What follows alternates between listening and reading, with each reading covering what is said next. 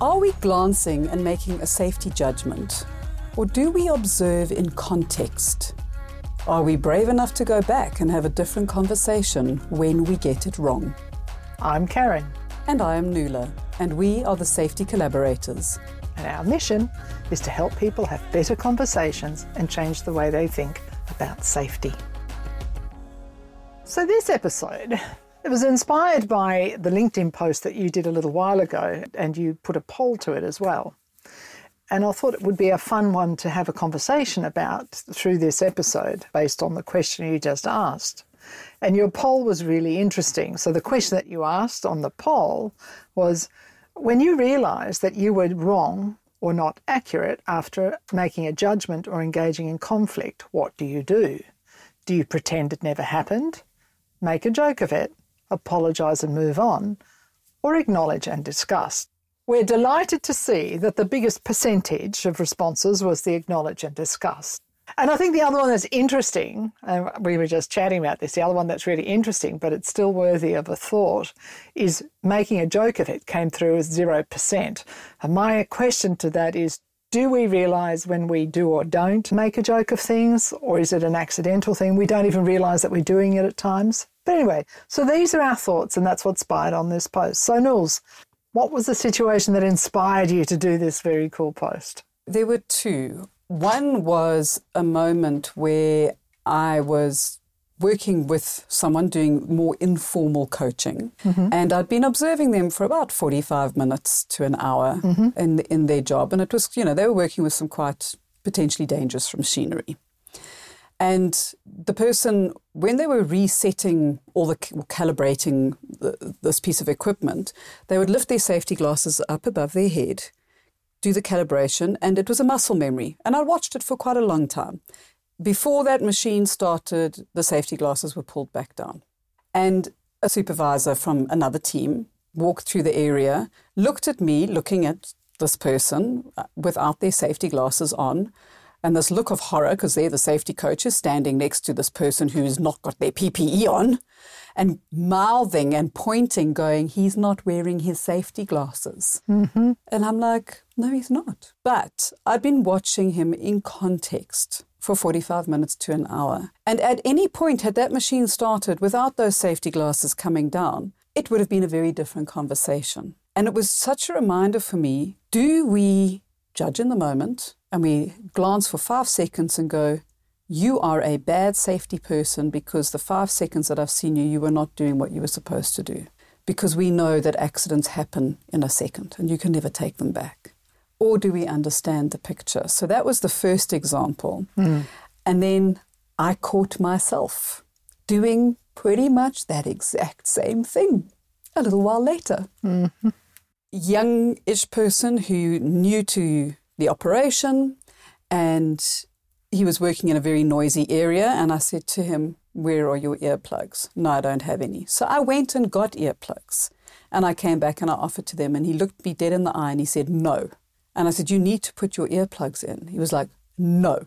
And I was just like, whoa, I was like, right, I'm going to deal with this with your supervisor, because that is not an okay reaction in any environment. When someone is there to actually give you feedback about something you're doing that could potentially damage yourself. So I went and I spoke to his supervisor and I was like, this is not okay. This behavior is not something that is wanted in this very high hazard environment. And he went and spoke to him and he was like, you are in deep trouble. One, because, of your reaction, but also it's now become a discussion at the head of department meeting around observations and the way of working and dealing with things. Turns out that it was the system that had let this person down. It wasn't particularly this person. Did he have the best attitude towards safety? No. But it was his first trip offshore. And his induction, he'd been working in workshops and other things before, but his induction to the offshore world was like probably 2 hours. This is where you're going, this is what you're doing. Without, that real deep understanding of why we care so much that we want you to leave in the same hallway that you came on board. And his supervisor came and spoke to me and said, listen, this is the conversation. And I went, okay, there's a much bigger issue that needs to be addressed here when we look at the context. and we look at the system, because it doesn't help me in that moment. I probably was a little bit snarky, I'm not going to lie, going, wow, that wasn't a good reaction. Yeah. But just was such a mirror in my face of going, okay, what could you have done differently in that moment to understand the context that this person was looking at their worldview from? What lenses were they wearing today? So I did go back and I did apologize. And I said, right, now how can we help you? What can we do to make sure that your future working environment in this industry is going to be better and that you are understanding it for yourself as well as in the context of the organization? And it was such a different conversation. And it could have ended up being, avoiding each other or, that safety coach is such a beep, beep, bleep. Or, that person just, what's wrong with them? Do they not understand? So those were the two examples, and they happened so close to each other. In one, I'm going, how could you judge so quickly? And the next moment, why did I judge so quickly? Completely. No is quite a strong reaction. So what was behind the no? Because it's not often people just say flat no to you, to anybody. I think people struggle to say no. It's a perfectly valid response, but we really struggle with that two-letter word in general, humans in general. So that's why I'm quite curious that he was actually brave enough to say no. I don't think he'll be doing it again, though, the poor young man. I'm sure he's not. Yeah. Especially where a safety protocol is concerned. So he's never worn earplugs. He doesn't like them. I sympathise. I hate that. There are many safety things that we don't particularly like. Our safety glasses steam up. No, exactly. But the gloves don't fit perfectly. The anti-vibration gloves are big and they make your hands cramp. But they are there for a reason, and it's understanding that reason behind it. His second excuse when I had another little one-on-one with him. I did have another one-on-one with him. Actually, I missed that bit of the story. Between going to his supervisor and when he was not working, I actually went to him at the lunch break and said, let's understand this a bit better. Yeah. And he was like, I don't like earplugs and my hands were dirty. I was like, well, you could have taken your hands out of your gloves. So there was some learning to be had. There was. But at the end of the day, he felt that he can hear perfectly. He was young, and you know what? If he loses his hearing when he's older, he can just get a hearing aid. Without detracting from the purpose of this episode, I think hearing, just personally, is one of the toughest ones to actually deal with.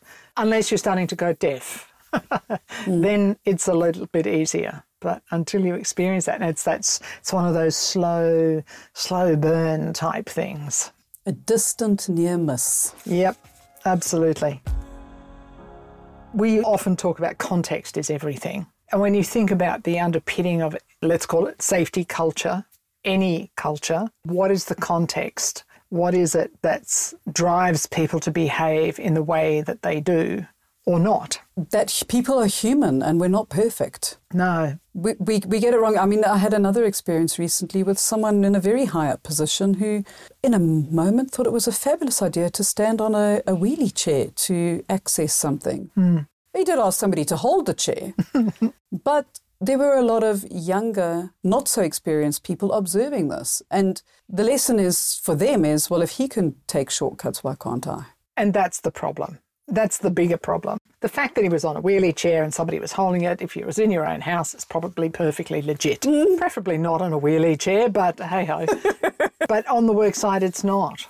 No. So, interesting. I think in all of these cases, courage and bravery become important. And the fact that you went back, and this is often the missing piece, is we go back to have the conversations. We don't leave them lingering from the first engagement level. And what was coming to mind when you were talking, I was thinking, these words popped up, courage, bravery. And in those moments, we're actually starting to build some psychological safety because now this person actually was allowed to say no, or chose to say no, I should say, but you gave him the opportunity to continue the conversation and to take it to the level that it needed to go to. And I'm an experienced coach. Yep. And even in my reflection afterwards, I was like, did you do the best that you could have done in that moment? And my honest answer was no. And part of my reflection was actually going back and saying, okay, well, what space were you in that moment where you got really frustrated and angry? I was angry. I was disappointed. What were you thinking in this environment? And I did have to do a check on my own energy, on my own mood and my openness on that day. What other contextual things around me had made it not such a great day that at the end of it, this was the cherry on the top. And in that moment, probably was not showing up as the best that I show up as. It was a mediocre version of Nuala. And that's okay, because we can't be perfect every day. And I think that's a really important lesson for anybody that's listening. It doesn't matter how experienced we are, how much training we've had, because it could be easy for someone to say, well, it's easy for you because that's what you do for a living, but for me as the team leader or as the leader or the frontline leader, we've got all these other things that I have to do. Mm-hmm. And that's, bringing it back to also, we're not ever going to say having these conversations are always easy because of everything you just said. So we don't ever want anyone to think when you're listening to us sharing stories and, we went forward and we did this. Yep, we kind of get paid to do that to some degree. But even when we still have days that, it's hard to do. Where you have to do the superhero pose. You do. And wind yourself up and go, okay, I can go and do this. Or, I messed up badly yesterday. Okay, I can go and correct this. What are some of the things you can put in place? Who do you need to talk to? How can you bring yourself into a space where it's okay to go and try that again? Yeah. Mm-hmm. Anyway, I think I'm digressing a little bit around here. When people are listening to us talking, I don't want them to think that we think any of this stuff that we do is easy. And the expectation is that if you're a leader or a team leader or whatever, that you should be able to do some of this stuff. Yes, there's an expectation there, but it takes practice and learning and a desire to want to make a difference. Feel free to connect with us on our website, safetycollaborations.com, where you'll find the show notes for this podcast, as well as our past episodes and many other resources. Now, back to the podcast. Well, let's come back to the poll itself. So we had the 4% pretend it never happened. I think that number's a bit low. But anyway, and I'll come back to that because I think personality comes into this a little bit. Make a joke about it was 0%. Apologise and move on, 11%. Acknowledge and discuss, 86%, which is wonderful news. It is wonderful news for those who were brave enough to answer. Yes, exactly. Thank you. Because it is often a case with these where you look at it and you go, I know what I'd like to say, but I don't want anybody else to be able to see that I clicked on that button. There is that. I'm guilty as charged. Not for that poll, but guilty as charged. And the make a joke about it, all four of these. Why did I put those in as categories? Because those are the things that I observe the most happening out in the workplace. Tell us more. We'll just be like an ostrich, and if I pretend that I didn't have an awkward or a horrible or a badly managed conflict conversation the previous day, sunshine and roses, we all just carry on, get on with the job, or we maybe are a little bit uncomfortable around each other for a couple of days. It just never happened. The problem with that is that it breaks trust. It does. And I think there's something else here as well. If you're really busy and you're walking past something, I think our assumptions around severity maybe come into play as well. So we might go, it's just that, it'll be okay, I don't have to say anything. That's the one side, as in pretend the actual act never happened. Yes. Or I've had a really awkward conversation and I'm going to pretend that conversation never happened. Or I've had an interaction with that person before that was very defensive and I don't want to go there again. Exactly. Yeah. And the make a joke about it. And this can be, and here I am going back to, how you've had the conversation. So, you and I have even had this before where we've misinterpreted each other in something and it's been an awkward conversation and the next day we've had to come back and go, what happened yesterday? And it can either become something that we can laugh about going forward, like, remember when? And use it in a context of, are we having one of those moments again? Or it can become a sarcastic, unhealthy joke about it. So there's nothing wrong with humour. There's nothing wrong with banter in the working environment. Hell no. But where it breaks that psychological safety and inclusion and trust, then there is something wrong about it. Yeah. But when it is part of, oh my gosh, I can now laugh at myself and we can laugh together at the situation that I erroneously created, it can build the psychological safety and trust because we are showing our vulnerability, that I'm okay to take a bit of a knock because I was a bit of an ass yesterday. That comes down to, as you say, I think that also comes down to how well we already know each other. You know, when you're working in multicultural environments, you've got to be really careful of this one. It can bite you. Because it can be taken so the wrong way and so out of context. If it's between two people who come from a similar culture or similar environment, you can get away with it. But if you're in a newer environment and you make a joke about something or you diminish something that somebody's trying to do, then it becomes very, very difficult to come back from. And you, as you just rightly said, there's no trust happening now. No. And even with the apologise and move on, because it is hard to apologise. Let's be honest. It is hard to say, you know what, I didn't do it well. It's not our human's first position. We like to be right. So it is a big and it's a brave thing when someone can say, you know what, Karen, I'm really sorry for the way I handled yesterday. It wasn't great. I won't do that again, and move on. However, it can still leave a trail of resentment, angst, confusion, misinterpretation because of the why, the how it happened. Yeah. So on the one side, it's great to apologise and then just walk away and say, right, I said my sorry. But that fourth one, and I'm really glad that a lot of people said that, is that acknowledge and discuss. Because it's not just apologising and moving on. It's saying, Karen, the conversation we had yesterday, I didn't show up as my best. This is how I feel it could have been different. Can we rework that conversation and then come out with a better outcome around it? I was just thinking about the apologising thing. You're right. If you only apologise and move on, then it could be just a little bit, it could seem a little bit like paid lip service, that it wasn't. And especially if you repeat the behaviour. Exactly, because there's no guarantee just because you apologise for something that you won't behave like that again. No. And what I think also needs to be taken in consideration, that we all, and this is in general, you know, we're all different. And you're going to have some people who can be really hurt by seemingly, what could be seemingly insignificant to yourself, could be actually very hurtful and painful to someone else. And interestingly, you know, people might be thinking, well, you know, if they're an extrovert, they can cope, and if they're an introvert, they can't. That is so far from reality. Just because somebody might be coming across as bold and brash or you know, out there, it doesn't mean that they don't feel. They absolutely do. That so reminds me of the quote that we used in, I think it was episode 31 on feedback and feed forward, the Robin Williams quote of everyone you meet is fighting a battle you know nothing about. Absolutely. Be kind, always. Wow.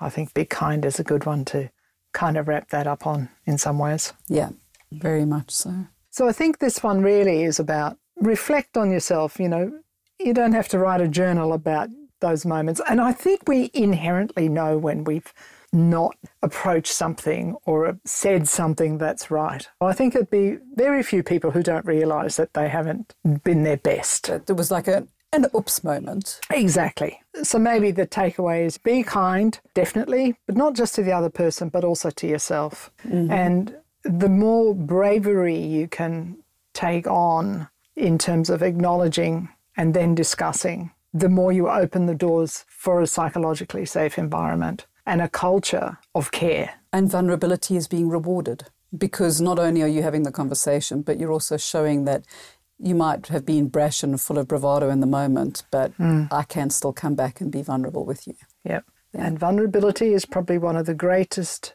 I'm going to put in quotes here, air quotes, leadership skills any of us can take on. And I use the word leadership as in anybody taking the lead. Yes, not just a title. Not just a title. In the post, I actually mentioned a couple of things. When you find yourself walking away and going, oh, that wasn't my best me, what do? Some of the questions that I asked myself then was, you know, what am I truly observing? Am I looking at the big picture? Or am I just looking at or glancing at a moment in time? And am I understanding the context? So am I asking the right questions to get a better understanding of the context, not just that it's a no in the moment? And where am I misinterpreting that? And again, go back to your energy, your mood, and then consider the other person. What is their energy, their mood, their behavior, their experience and risk awareness? We don't always get it right, but are we brave enough to go back and have a different conversation when we get it wrong? And what do you do in these situations? Because we would love to learn with you. Thank you for joining us today. It is always lovely to have conversations that matter. Connect with us and let us know how it is that you handle these situations. Follow us on LinkedIn, Karen Ovari and me, Nuala Gage. And if you enjoyed this podcast, help us spread the word by following us on your favourite podcast platform and sharing it with others. We really do want to grow this. The more that we can grow this, the more people we can maybe share our thoughts with, and you will be doing them a service as well. So, till next week, stay safe and stay well.